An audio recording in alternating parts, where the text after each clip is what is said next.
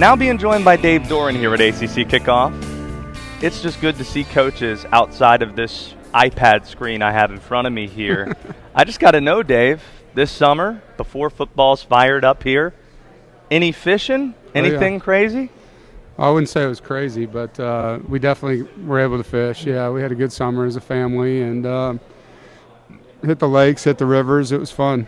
Where do you head when you fish in North Carolina? Well, we go to Lake Gaston a lot, but when I fly fish, usually I'm up in the mountains somewhere, between Boone and Asheville and Johnson City, the Watauga or the South Holston. Is that a way you separate yourself from football, or do you have staff members or even players that fish? No, it's usually me and one of my sons, or Sarah actually went with me one time this summer. It's just a way to get with nature and get away from it all and not have your phone on and enjoy what's going on in the environment and hopefully catch something that excites you. Doing some homework ahead of this. It's crazy to think, Dave, this is your 9th year at NC State. Yeah, it is crazy. I think I'm second in school history now for longevity, and I don't know if I'm third or fourth in the league, but it's kind of hard to – I remember being here year one, 2013, so – it's a blessing. I have a couple friends of mine who've been there for a while who's in the building, and they're like, Josh, there's a chance this could be the best team we've had since we've been here. When you look at what's coming back, do you think there's a possibility of that?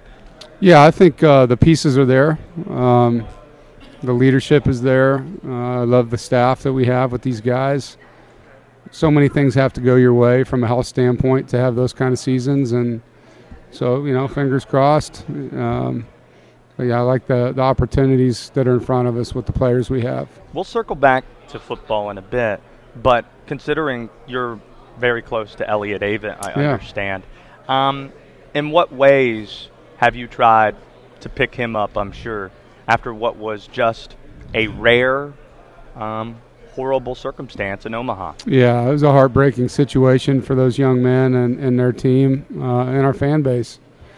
So, our coaches in general are really good at supporting each other, whether it's Elliott or Westmore, Kevin Keats, Pat, Braden. We have an incredible environment and culture in our coaches where we pick each other up. And so I definitely tried to do that with Elliott. I know he has a lot of people that love him who did the same.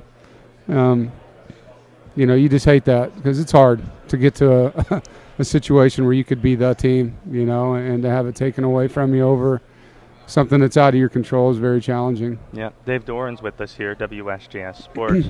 So since that's happened, I've had a number of football coaches saying this is the example we point to, where there is a competitive advantage you get if there's a certain vaccination threshold that you reach. I understand vaccinations. It's a big part of the conversation. It's a personal decision. But did you use what happened there, since it's so personal, since it's so at home, and many of these guys probably know guys on the team, to say, yeah, well, this could be the competitive disadvantage we're looking at based on personal decisions you make? Well, I think it is a learning opportunity.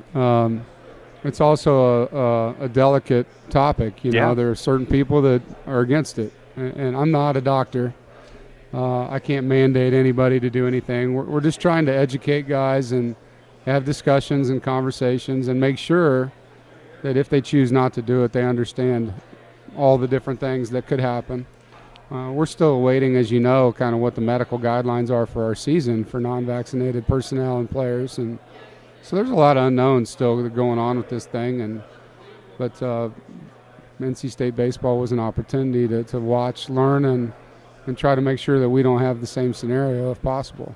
Dave Doeren with us here. So this offseason, a few months back, I asked Mack Brown and Dave Clawson how they felt about the divisionless ACC last year. And you'd be surprised to learn Mack Brown said, well, I was in the Big 12, we had it, and I wasn't a big fan of it then. I'm not a big fan of it now. And Dave Clawson heard that and said, well, Mack might feel differently if he was in the same division with Clemson and the Atlantic Division.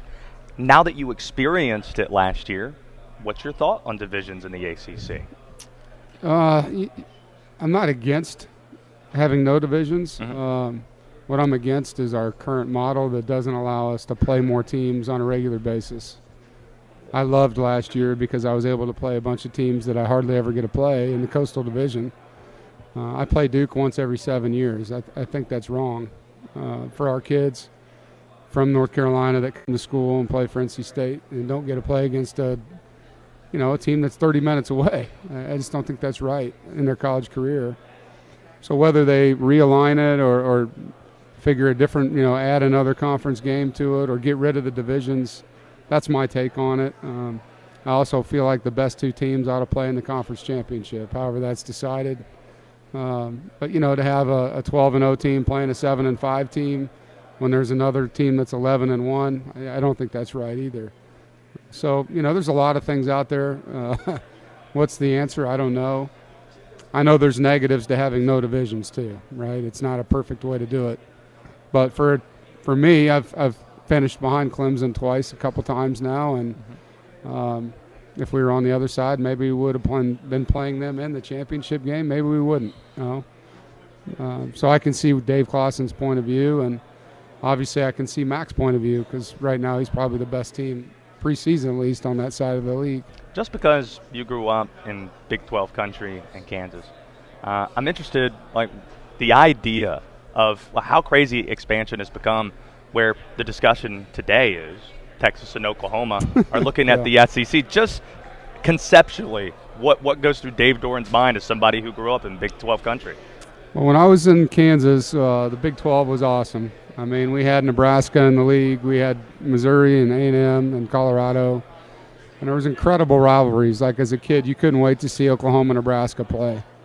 Tom Osborne against Barry Switzer, that was a great matchup. You couldn't wait to see the A&M Texas game with the big bonfire and all the stuff that went with it. And then I coached at Kansas, and KU-Missouri game was one of the oldest rivalries in the country. And so I think it's a shame that conference isn't the way it used to be because of money. I mean, that's why it's not. I have no idea. I haven't looked into this rumor, I guess, that's going on now with Oklahoma and Texas, and whether that's real or leverage, I have no idea. But it used to be a tremendous league, and I'm not in that league anymore, so I shouldn't comment on what I think of it now. But when I was there, I really had a lot of respect for the way it was put together. Before we let you go, Dave, I just got to know, right up to Charlotte here, what was on the country music playlist? What are we listening to? Yeah, we were listening. I actually came down with Ben Broussard, who's the director of the Wolfpack Club now, and we went by and saw a bunch of donors on our way to Charlotte. And so we had Pandora Radio on, some good country music. And you were in charge of the Ox, picking the music? No, actually he was. We share similar music. So I think he had Steve Earle Radio on Pandora Radio. Wow. So, all the musicians that would come with that. And Tyler Childers, Cody Jenks. It was a good playlist that he had going. Well, I'm sure you're going to enjoy the ride back as well. Good luck this year. It's good to see you in person. Thanks a lot, guys. Thanks for making time for the Triad.